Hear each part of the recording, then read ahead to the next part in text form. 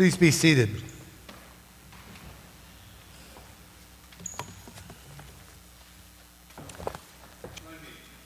Moment of prayer. Gracious God, we ask that the words of our mouth and the meditations of our hearts will find acceptance in your sight. Amen. Franklin Roosevelt said that there is no problem, economic or political, that with a spirit of enlightenment cannot be melted away.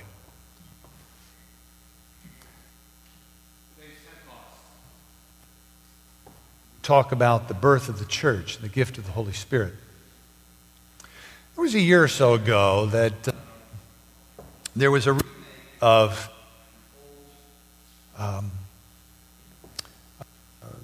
special about the universe. It was called Cosmos. And the original one was done by Carl Sagan. The new one was done by Neil Tyson, deGrasse Tyson. I guess that's it. At the Hayden Planetarium. And I remember watching a couple different parts of it. And one was he started to talk about global warming. And in talking about global warming, he said part of the challenge was that with the rise of carbon dioxide, which is causing it, he said part of our problem is we can't see it. We can't see it. And the problem that we have is that with things that we can't see, they don't get our attention. They don't get the attention that they need. And this is true. And so we have to try to call attention. Now, as I mentioned, today is Pentecost Sunday. And on Pentecost Sunday, we have this description of the birth of the church. Now, the disciples are gathered together, and so are others. It's not just the 11. It's a whole group. And as they're gathered together, we find that they have this experience of the Holy Spirit. The Holy Spirit comes upon them. And they don't know really, what it's about. They don't know what to think. They don't know what to feel. But mostly, they don't know how to describe it. And so we find in this passage, in verse 1, it says, suddenly a sound like heaven, like the howling of a fierce wind, entire house. It's amazing because the wind itself, now wind, the Hebrew word is ruah, and wind and spirit are the same word. And what a better way to try to describe something you can't see. You can see the effect of the wind, but we can't see the wind. And they said, and then there were like, it looked like flames on each head. It appeared like flames on each head. And so we have this vision of something we can see, fire on each head. That was what the Holy Spirit was like. Or whether it's like a dove descending, and so the symbol of the dove. We have the symbol of the dove for Pentecost. Then another way of describing it, and what they try to describe the effect that it had on the people. We can't see the Spirit, but we can see the effect. And some people think that they were being drunk. And Peter gets up and he says, no, they're not drunk. They're not drunk because it can't be. It can't be the fact because it's only 9 o'clock in the morning. So obviously they weren't on a college campus, so that really was not a possibility, it seems. Well, here's the challenge. The challenge for us is trying to understand that which cannot be seen. I was with some colleagues the other day for breakfast, and we were talking about Pentecost coming, and one of them said that it's strange that we talk about the Trinity, Father, Son, and Holy Spirit, but we talk about the Father and the Son, but we don't talk about Spirit very much. People relate, it seems so much, to the Son. Talk about Jesus. We don't talk about the Holy Spirit. Dorothy Sayers was once She was working with some Japanese converts, and there was one woman in particular who was very confused by the Trinity. And she said, honorable Father, I understand. Honorable Son, I understand. And that makes sense. Honor is something that in their culture she can understand. I understand. Honorable Father, I understand. Honorable Son, I understand. Honorable bird, I do not understand. Honorable bird, the Holy Spirit. Well, you can't see it. That's why. That's why. So the challenge in our day and age especially is in previous generations, and I'm talking generations and generations, hundreds of years ago, it seemed that people were able to accept what could not be seen. That the world and life itself was filled with mystery. But for us, and this has been going on for quite some time, what happens is that when we can't see something in a day and an age where we want to be able to see and touch and feel and control everything, the real danger is that we end up stop caring. We stop caring at all, and we give up. We give up. Now, the Holy Spirit is not something that we can control. We can't control it. And so if we can't control it, we can't make it happen. And if you're around somebody who does say they can make the Holy Spirit appear or whatever, that usually is the sign of a cult or someone who's very dangerous, because that's just not how it works. And so we tend to give up. There's a woman named Narina in South Florida, and she was without power in her home after a hurricane. Without any power. Not sensing any of the power that she needed. And so she had a little, I think, a gas stove, so she could cook on the stove. Had a flashlight or so, battery-operated flashlight, a battery-operated lamp. And finally, somebody caught wind of it, and they got in touch with the town mayor, and the mayor said, this can't go on. She needs help here. And so I sent an electrician over to her house, and within a couple of hours, she had power restored.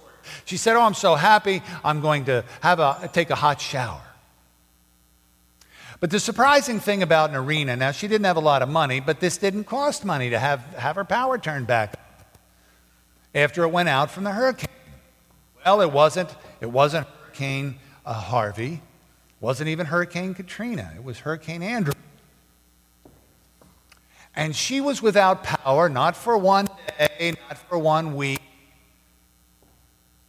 She was without power for 15 years. 15 years without power. Now, we say that's impossible. That can't happen. Nobody would be able to survive. Well, she's in Florida. During the winter, the nights might get a little cool, but she survived. It got cold in the house. But she got used to it.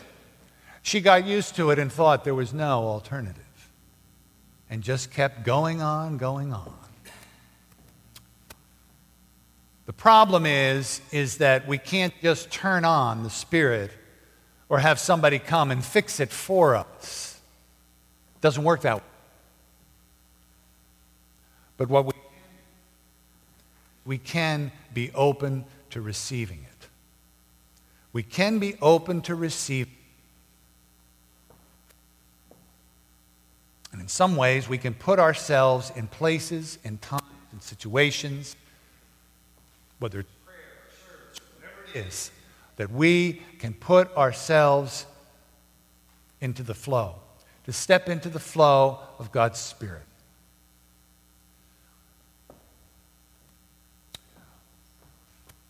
Up in this area, and I must say that going out at nighttime is still nice. I can see some of the stars in the sky. But I can tell you from living out in the wilderness of New Jersey, up in the corner of Sussex County, and then living in Pike County, Pennsylvania, that at nighttime you can see many, many more stars. It's because we had a bigger yard up there, right? No. We had a bigger yard. It's because we were away from all the light pollution that comes from the city. even here. All that pollutes, all the light noise, so to speak, prevents us from seeing the stars. I know a man who lives in New York City, and he grew up in that area, and he loves dogs. But he said, I love having my dog because I take him out at night to walk so I can see the stars. So I can see the stars. See, that's the challenge that we find in Scripture. We hear it throughout. Still small voice, sheer silence, whatever it may be, that we have a hard time destroying, we certainly can't control. Now, today is Heritage Sunday, where we celebrate the heritage of the church. Now, this is a special year because it's 50 years since the Evangelical United Brethren joined with the Methodist Church to form the United Methodist Church, April 23rd, 1968, in Dallas, Texas. I thank Lisa for sending me a video. I didn't know it existed, but it showed part of the ceremony celebrating that back from 1968. It was all in black and white, so we know it's authentic. My grandfather was the representative of the Council of Bishops, and he gave the Episcopal address. There's about 4 minutes in there of his address, and I must say I was very impressed. Very impressed. But the thing was, he talked about two things in particular that in that short clip that I thought were so impressive. One was that we stand in the flow of a great tradition of the Spirit leading the church. We can step into that flow. We can step into that. The tradition of those that have gone before, the sacrifices they've made, what they've been able to do, what they've been able to leave for us, has been tremendous. And 1968 was a tough, tough time. Times are bad today as well. But in 68, racism was still, civil rights was such a problem. Vietnam, a crisis. Women were coming into their own, as they still are today. So a lot of these issues we face today were still very, very important. But also there was mention of the laity, the power of the laity, and the work of the Spirit in the laity of the church.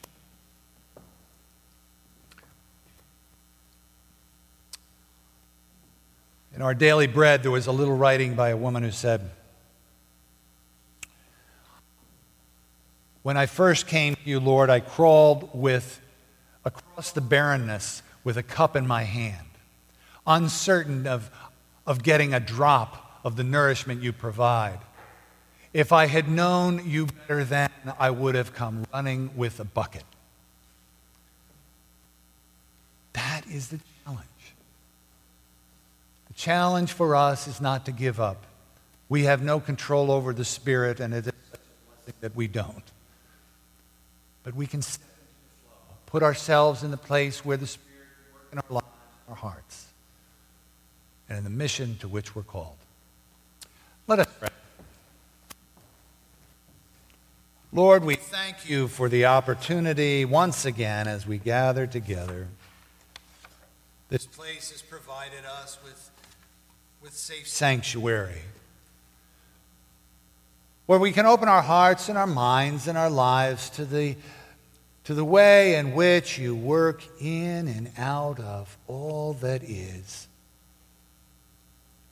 For the gift of each new day is a gift, a blank slate upon which we choose to write or simply scribble. But may we pick up the pen, for this is the next page, the next chapter that leads each day to the day after. We give thanks for those that have gone before and brought us to this place, and ask for their continued guidance along the way. We give thanks and hope that we may be able to provide that which is needed for those who will follow us. Today we pray and give thanks for those that are in our midst and close close to us, we give thanks and pray for John's return and his safe passage home this week. For Steve and Katie, who is now home as well. For Jerry, as he is now on hospice, we pray for Jerry and Inez. For Nanette, we pray for those that survived the bus accident. Remember and pray for the families of those who have lost loved ones. For Jimmy, who survived, and his friends, the car accident. For those in Texas that are now struggling with, once again, the loss of life. For those who have been traumatized and injured. For the family and the young man who committed this crime.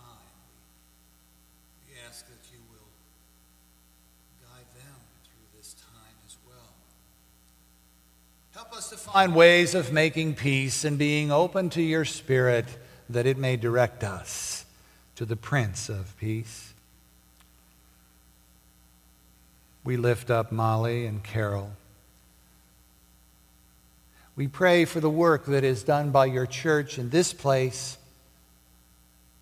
our churches together in Greater New Jersey Annual Conference, and for the challenges that face all of your people in churches around the world, and those that seek you in whatever form.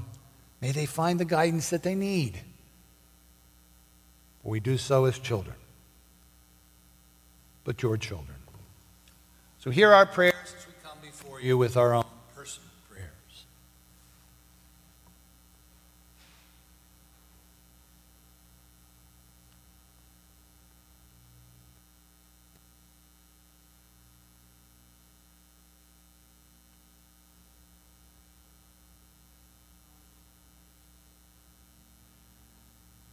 Together we pray the prayer Jesus taught us, saying, Our Father, who art in heaven, hallowed be thy name. Thy kingdom come, thy will be done, on earth as it is in heaven. Give us this day our daily bread, and forgive us our trespasses, as we forgive those who trespass against us. And lead us not into temptation, but deliver us from evil. Thine is the kingdom, the power, and the glory forever.